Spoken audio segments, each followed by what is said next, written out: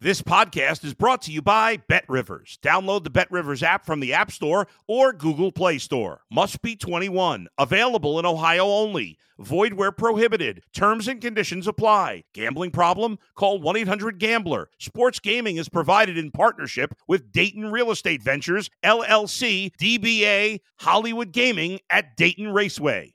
If you're a tennis fan, you'll love Betting Weekly Game Bet Match on the BetRivers Network. Whether you're a bettor or just love tennis, you'll enjoy the in-depth analysis each week of the tennis calendar. Subscribe to Game Bet Match today from your favorite podcast provider. If you're a tennis fan, you'll love Betting Weekly Game Bet Match on the BetRivers Network. Whether you're a bettor or just love tennis, you'll enjoy the in-depth analysis each week of the tennis calendar. Subscribe to Game Bet Match today from your favorite podcast provider. You're listening to Sports Bettor's Paradise on the BetRivers Network. All right, Jimmy, out along with Wes Reynolds from VSiN as we continue. A great weekend for us in the NFL. We're 60% for the season now collectively between Randy McKay, Jonathan Von Tobel, and also Wes Reynolds and Aaron Redding. Let's get to probably one of the more big or public moves that we're seeing. This one you may wait till later, but Kansas City is 2-0.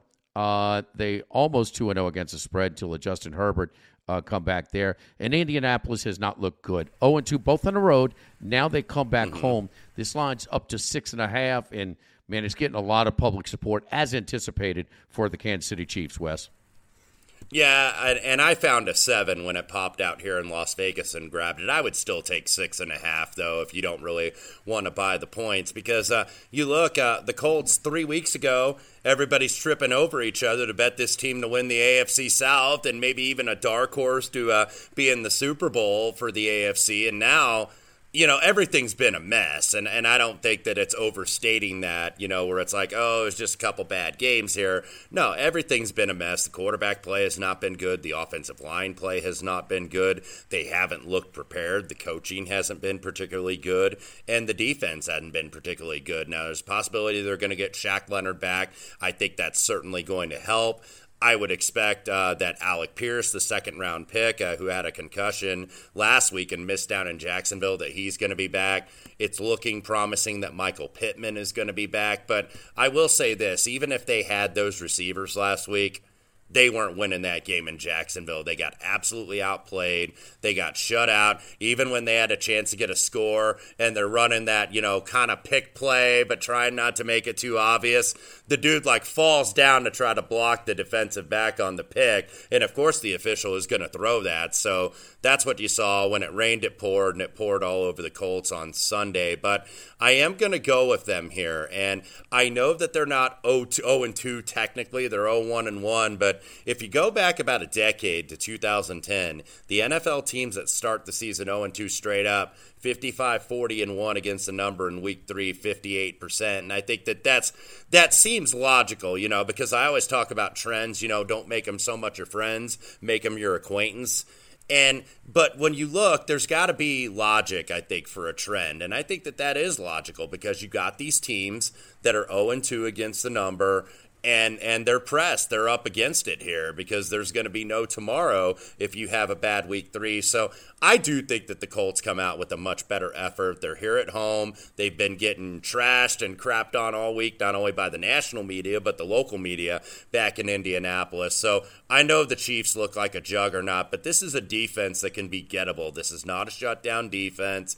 You know, this is a defense that takes risks. Spagnuolo likes to send a lot of blitzes, so that can get guys out of position. So give me the Colts in the 6.5. All right, the Colts at 6.5, and I think it's got a chance to go to 7 as we click. Yeah, I think it probably will. You'll see some 7s at certain shops. Some will stay at 6.5 and maybe juice it a little bit heavier to the favorite. Yeah, and I do a chalk early, dogs late as far as a little podcast for the NFL. And I mean, this is my biggest example where just keep waiting and waiting and waiting, and I think you're going to get a great number. The longer you wait, walk-up money is going to be all over Kansas City. They're already public.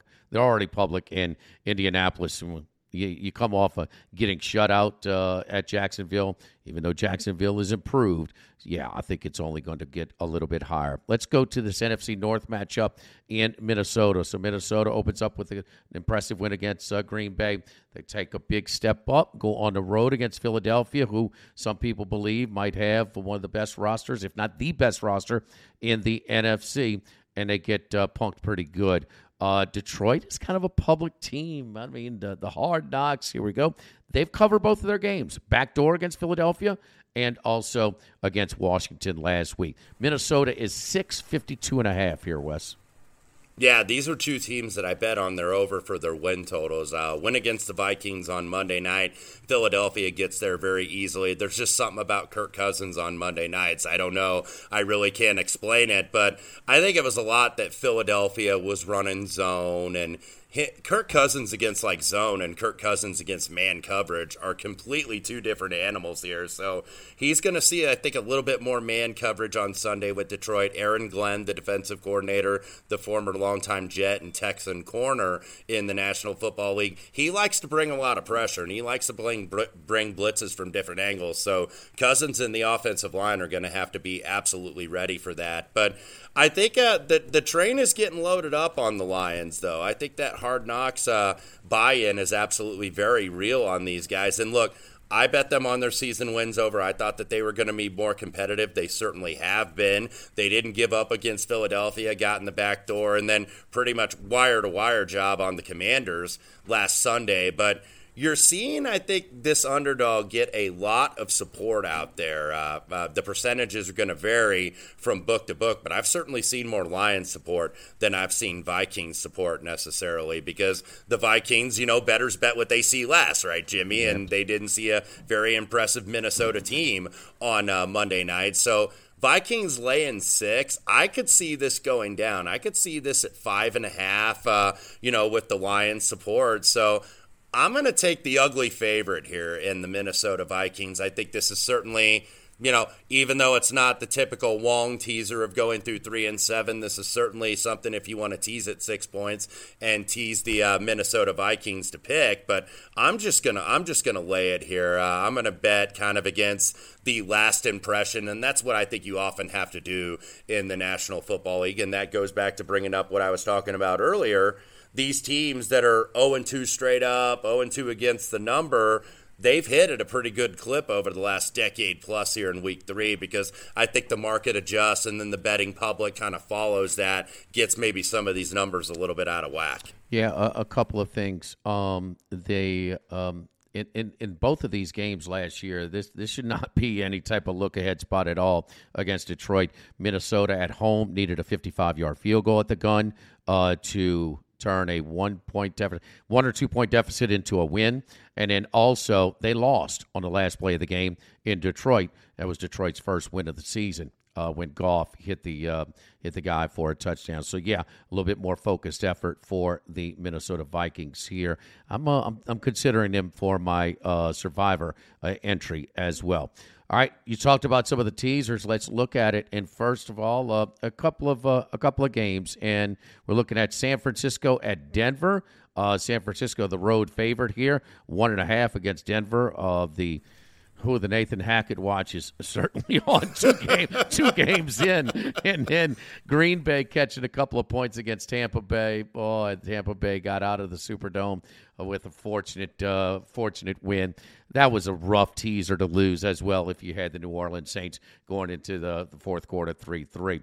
That's the game that you're looking at to try and tease, Wes.